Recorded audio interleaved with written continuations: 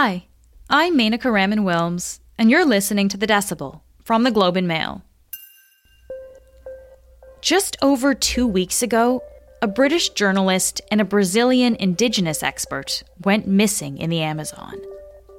There was a lot of confusion and conflicting reports about what happened to them, but we now know these two men were killed. Multiple arrests have been made in connection with their deaths. Dom Phillips and Bruno Pereira were on a reporting trip for a book that Phillips was writing about sustainable development in the Amazon. They'd both spent years working and traveling in the region together. As soon as they went missing, almost everyone suspected foul play, because the kind of work they were doing has gotten more and more dangerous in Brazil over the years. And many see what happened to Dom Phillips and Bruno Pereira as the result of that. Bolsonaro treats the press like it's his enemy. Julio Lubianco is a journalist with LatAm Journalism Review. He's here to help us understand what this case says about the safety of journalists and activists in Brazil. But first, Lucy Jordan is the Brazil correspondent for Unearthed, which is the journalistic arm of Greenpeace. She's worked with Dom Phillips. I spoke with Lucy last week, before the two men were confirmed dead. She'll tell us about the part of the Amazon where they were working and why it can be so dangerous. This is The Decibel.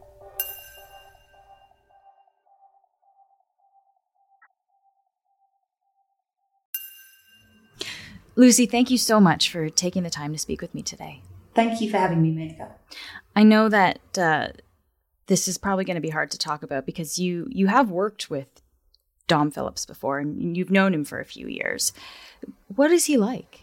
Yeah, that's correct. I first met Dom in 2012 when I first arrived in Brazil, and I was like a fairly clueless freelancer just starting out and didn't really know what I was doing, and he kind of slightly took me under his wing. He kind of really told me every detail of how to do it and helped me out when I was panicking, and was just very kind and generous. And I think that's pretty much what his personality is like. He's a kind-hearted, curious, generous man.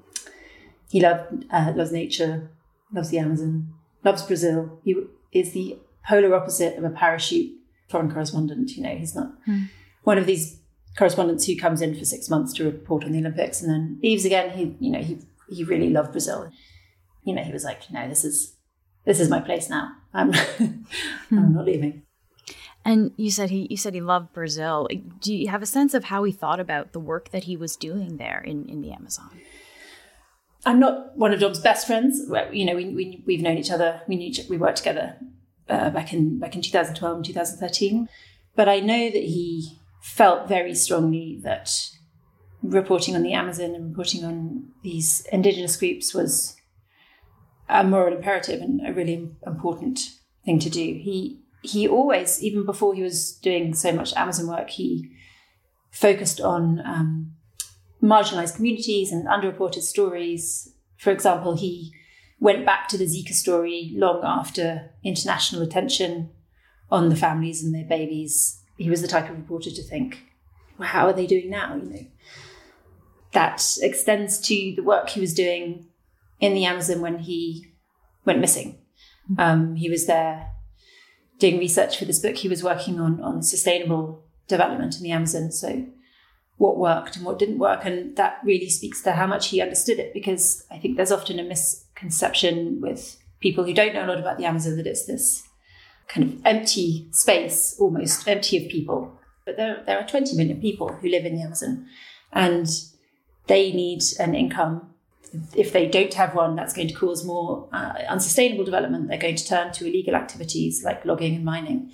So he really understood what was necessary in thinking about the Amazon and thinking about how we can approach development in a way that doesn't cause destruction. So Dom was on this trip with Bruno Pereira. Yeah. What kind of reputation does Bruno have?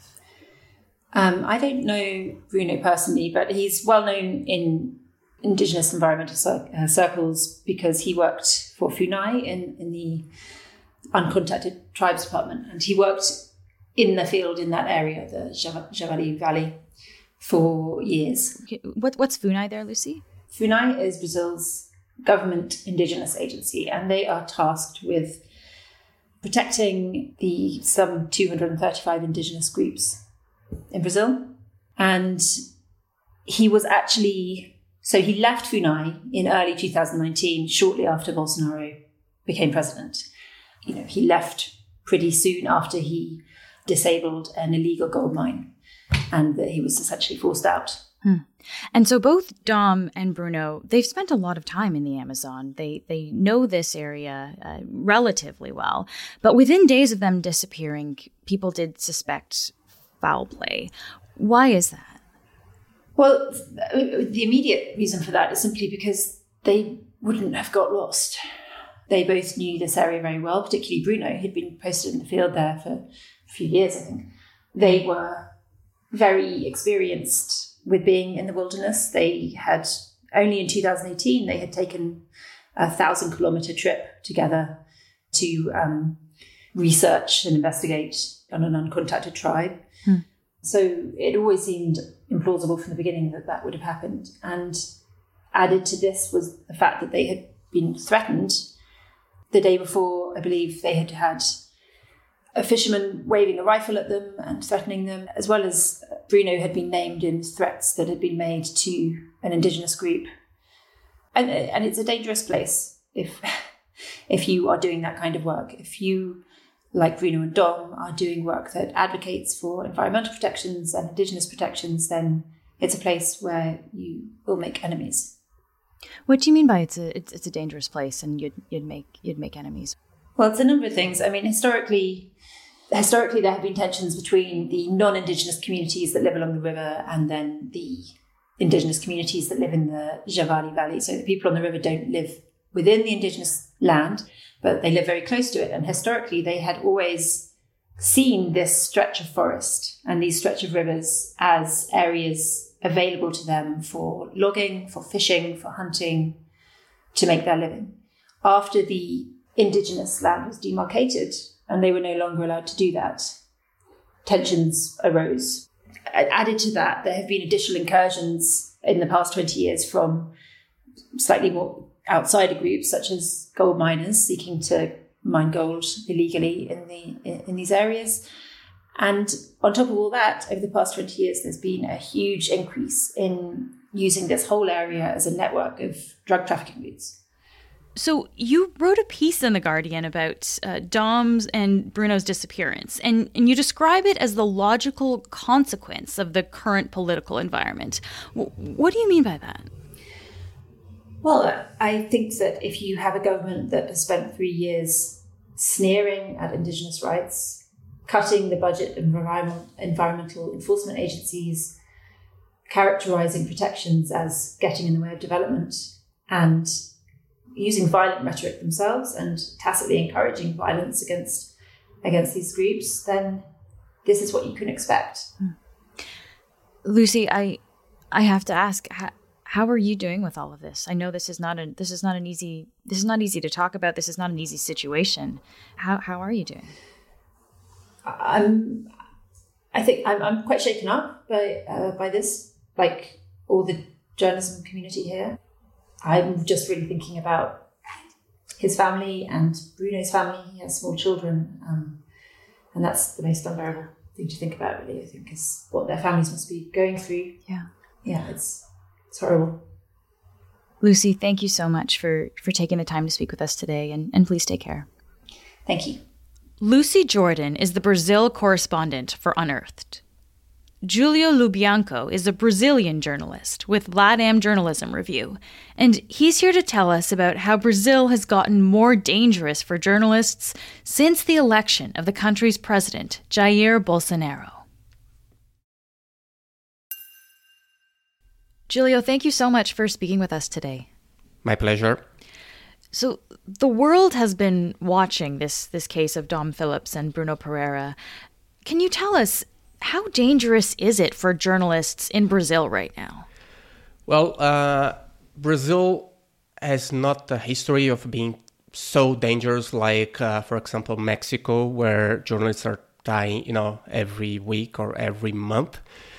But we can say that it's pretty dangerous for journalists working in small and middle-sized towns where they don't are associated with, a major or a structured media outlet, mostly working independently. If you're part of a bigger organization, doesn't mean you're 100% safe. It means you're a little bit safer and less exposed to, the kind of violence that journalists may face in small towns. How many attacks have there been on journalists in Brazil in the past couple of years? The number of attacks on Brazilian journalists reached a new all-time high last year, 2021, according to the latest report on violence against journalists and freedom of the press. There has been 430 cases recorded in this survey, 2 more than in 2020. It's important to say, to give you context, that 1 year before Bolsonaro took office in 2018, the number of recorded cases were 130. So it moved from 130 in 2018 to 430 last year. Most of these attacks are not, the most violent ones. I think last year there were 2 murders, but you get a lot of online harassment, some aggression, some threats. The number of attacks skyrocketed in the last years. From 2013 to 17, the main perpetrators of attacks were members of the security forces, such as police, municipal guards. In 18, the year of Bolsonaro's election, that changed. The biggest aggressors are now ordinary citizens, voters for one or another candidate who turned to violence against the press, professionals in public demonstrations like political rallies. So there's been a shift since, not only Bolsonaro election, but all this movement that brought him to power. Julio, can I ask, you're a journalist working in Brazil. Have you ever felt in danger while reporting? Yes, I did. I've worked many years for radio in Rio. I used to cover, breaking news and some violence too. So I've been in the middle of shootouts between the police and the drug dealers. But the one time when I felt most in danger, personally in danger, was during the 2018 election, when I was covering on the very night of the election Bolsonaro's residency. So, you can imagine the kind of crowd that was there, all of his most engaged supporters about to celebrate his winning. And my team was questioned several times by random people about who we were working for, from one of the undesirable media outlets that had been targeted by Bolsonaro. That day we were able to navigate that, but usually it takes one person to start going after you, and then the crowd joins. This has been a big change, and I must admit, you don't know what can happen in a crowd. If you are in the middle of a shootout, you duck, try to hide yourself, but not in the middle of the crowd. What can you do? Where are you going to run to? There's been a case with a colleague of mine. He was covering last year, I guess, demonstration with Bolsonaro and many of his supporters. And he and other journalists, they spotted the previous Minister of Health. And they approached him, to ask him for a comment. He declined, but it was enough for the crowd to go after them. And the reporter from CNN Brazil, he was punched in the back, he was pushed, and he was able to get out of there only because there were police officers guarding him, which is, I must say, quite unlikely considering the police here in Brazil. So from what you're saying, it does really seem like, once Bolsonaro came into power, there's this kind of trickle-down effect where a lot of average people now are actually turning on journalists. But maybe we can unpack this a little bit, Julio. What exactly is Bolsonaro saying? What is he doing that seems to be kind of increasing or inciting this violence against journalists? Bolsonaro treats the press like it's his enemy. So the critical coverage of the press means, in Bolsonaro's vision, that they are working for the opposition, trying to get somebody else elected. So Bolsonaro, I don't know if you know this, but he has been a congressman for 28 years before being elected for presidency. And he was able to get elected over and over again, being the only voice in Congress to, defend the authoritarian regime that Brazil had from 64 to 85, voicing offensive and prejudicial remarks towards women, gays, blacks, indigenous people. So all this outrage that his positions remarked got attention in the media, and eventually got as much attention he needed to, the conditions were perfect in 2018, but he was able to leverage the outrage of his remarks and turn into votes. So can you give me an example of a couple of things maybe that Bolsonaro has said or done that seems to be fueling this? Okay, so since Bolsonaro has took office, he has the habit of, when arriving at the Planalto Palace, where, kind of the Brazil White House, he has some supporters waiting for him. And there is this place where many journalists are there waiting, for ask the president anything. And he usually talks to these reporters there, but in a very combative way.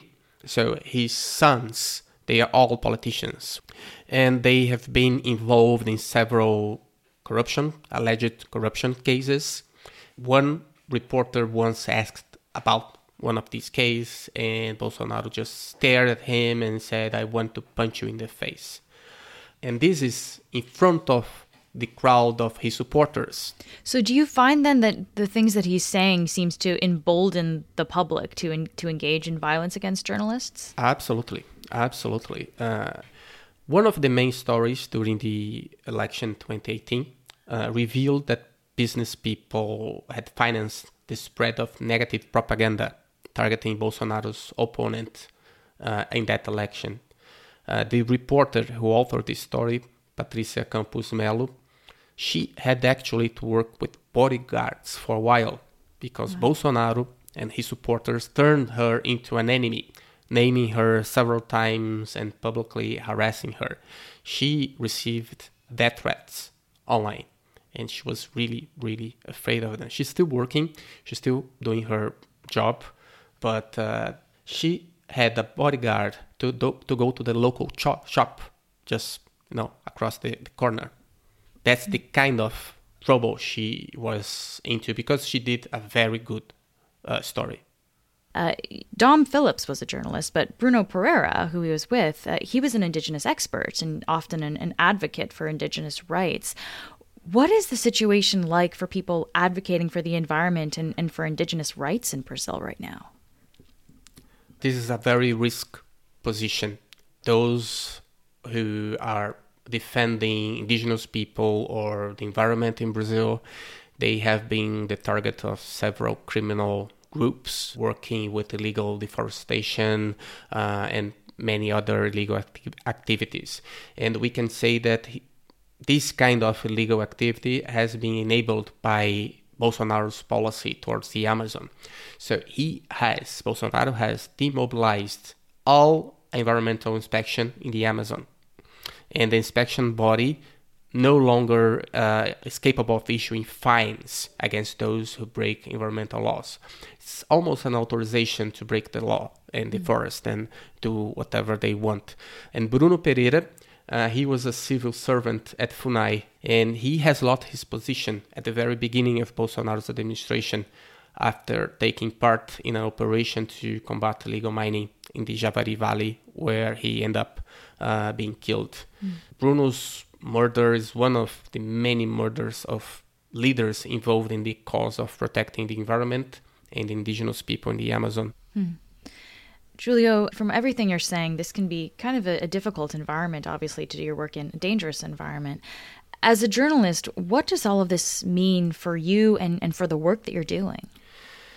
It means I would think twice or three times before joining, doing a story like this in the Amazon or even in local favelas in Rio.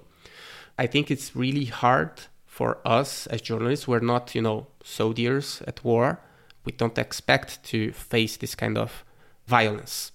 And I think, there might be one or two who will be doing or trying or keep pushing. But I think for most of us, it's kind of, don't get yourself in trouble. If these areas don't get covered, if journalists are concerned about covering certain stories, what does that mean for the public's understanding then of what's happening in certain parts of Brazil? Like, how is this going to affect that? They are not going to get coverage. They won't have a reliable source of information. So one case that happened early in February this year, there's been a murder of a journalist called Givanildo Oliveira. He was the founder of Pirambu News, a local news website. And as with many other similar news initiatives like his, he was the only journalist there. And Pirambu is a poor neighborhood from Fortaleza, state of Ceará. He had been warned not to report on local crime, but he did anyway, and ended up being shot dead after publishing a story about a double murder that happened in the neighborhood. That was the very last story the website has published. Actually, the website is now unavailable. This is a pattern that is repeated in many small towns and regions that the national media or even the regional media do not cover. So there's a lot of things, obviously, that are being said and done towards journalists. Have we seen anything back, though? Any positive movement from the journalist side? Yeah, so one interesting movement is that journalists are fighting back, suing those who attack and threaten them, including the president himself. In March 2021, a judge from São Paulo sentenced the president to pay roughly $5,000 to Patrícia Campos Melo, the one who broke the main story in 2018 elections. Last month, the Union of Journalists in São Paulo won a lawsuit against Bolsonaro for collective moral damage. He can still appeal in both cases, but I think the value of these decisions is quite symbolic. So I think this is really important, for making a stance here that we're not going to let this go. And this is not the behavior that people in power should have towards journalists. Julio, thank you so much for taking the time to speak with me today. Thank you very much. Please take care in your work. Thank you. That's it for today. I'm Menaka Raman-Wilms. Our summer producer is Zara Kozema. Our producers are Madeline White, Cheryl Sutherland, and Rachel Levy-McLaughlin. David Crosby edits the show. Kasia Mihailovich is our senior producer, and Angela Pacenza is our executive editor. Thanks so much for listening, and I'll talk to you tomorrow.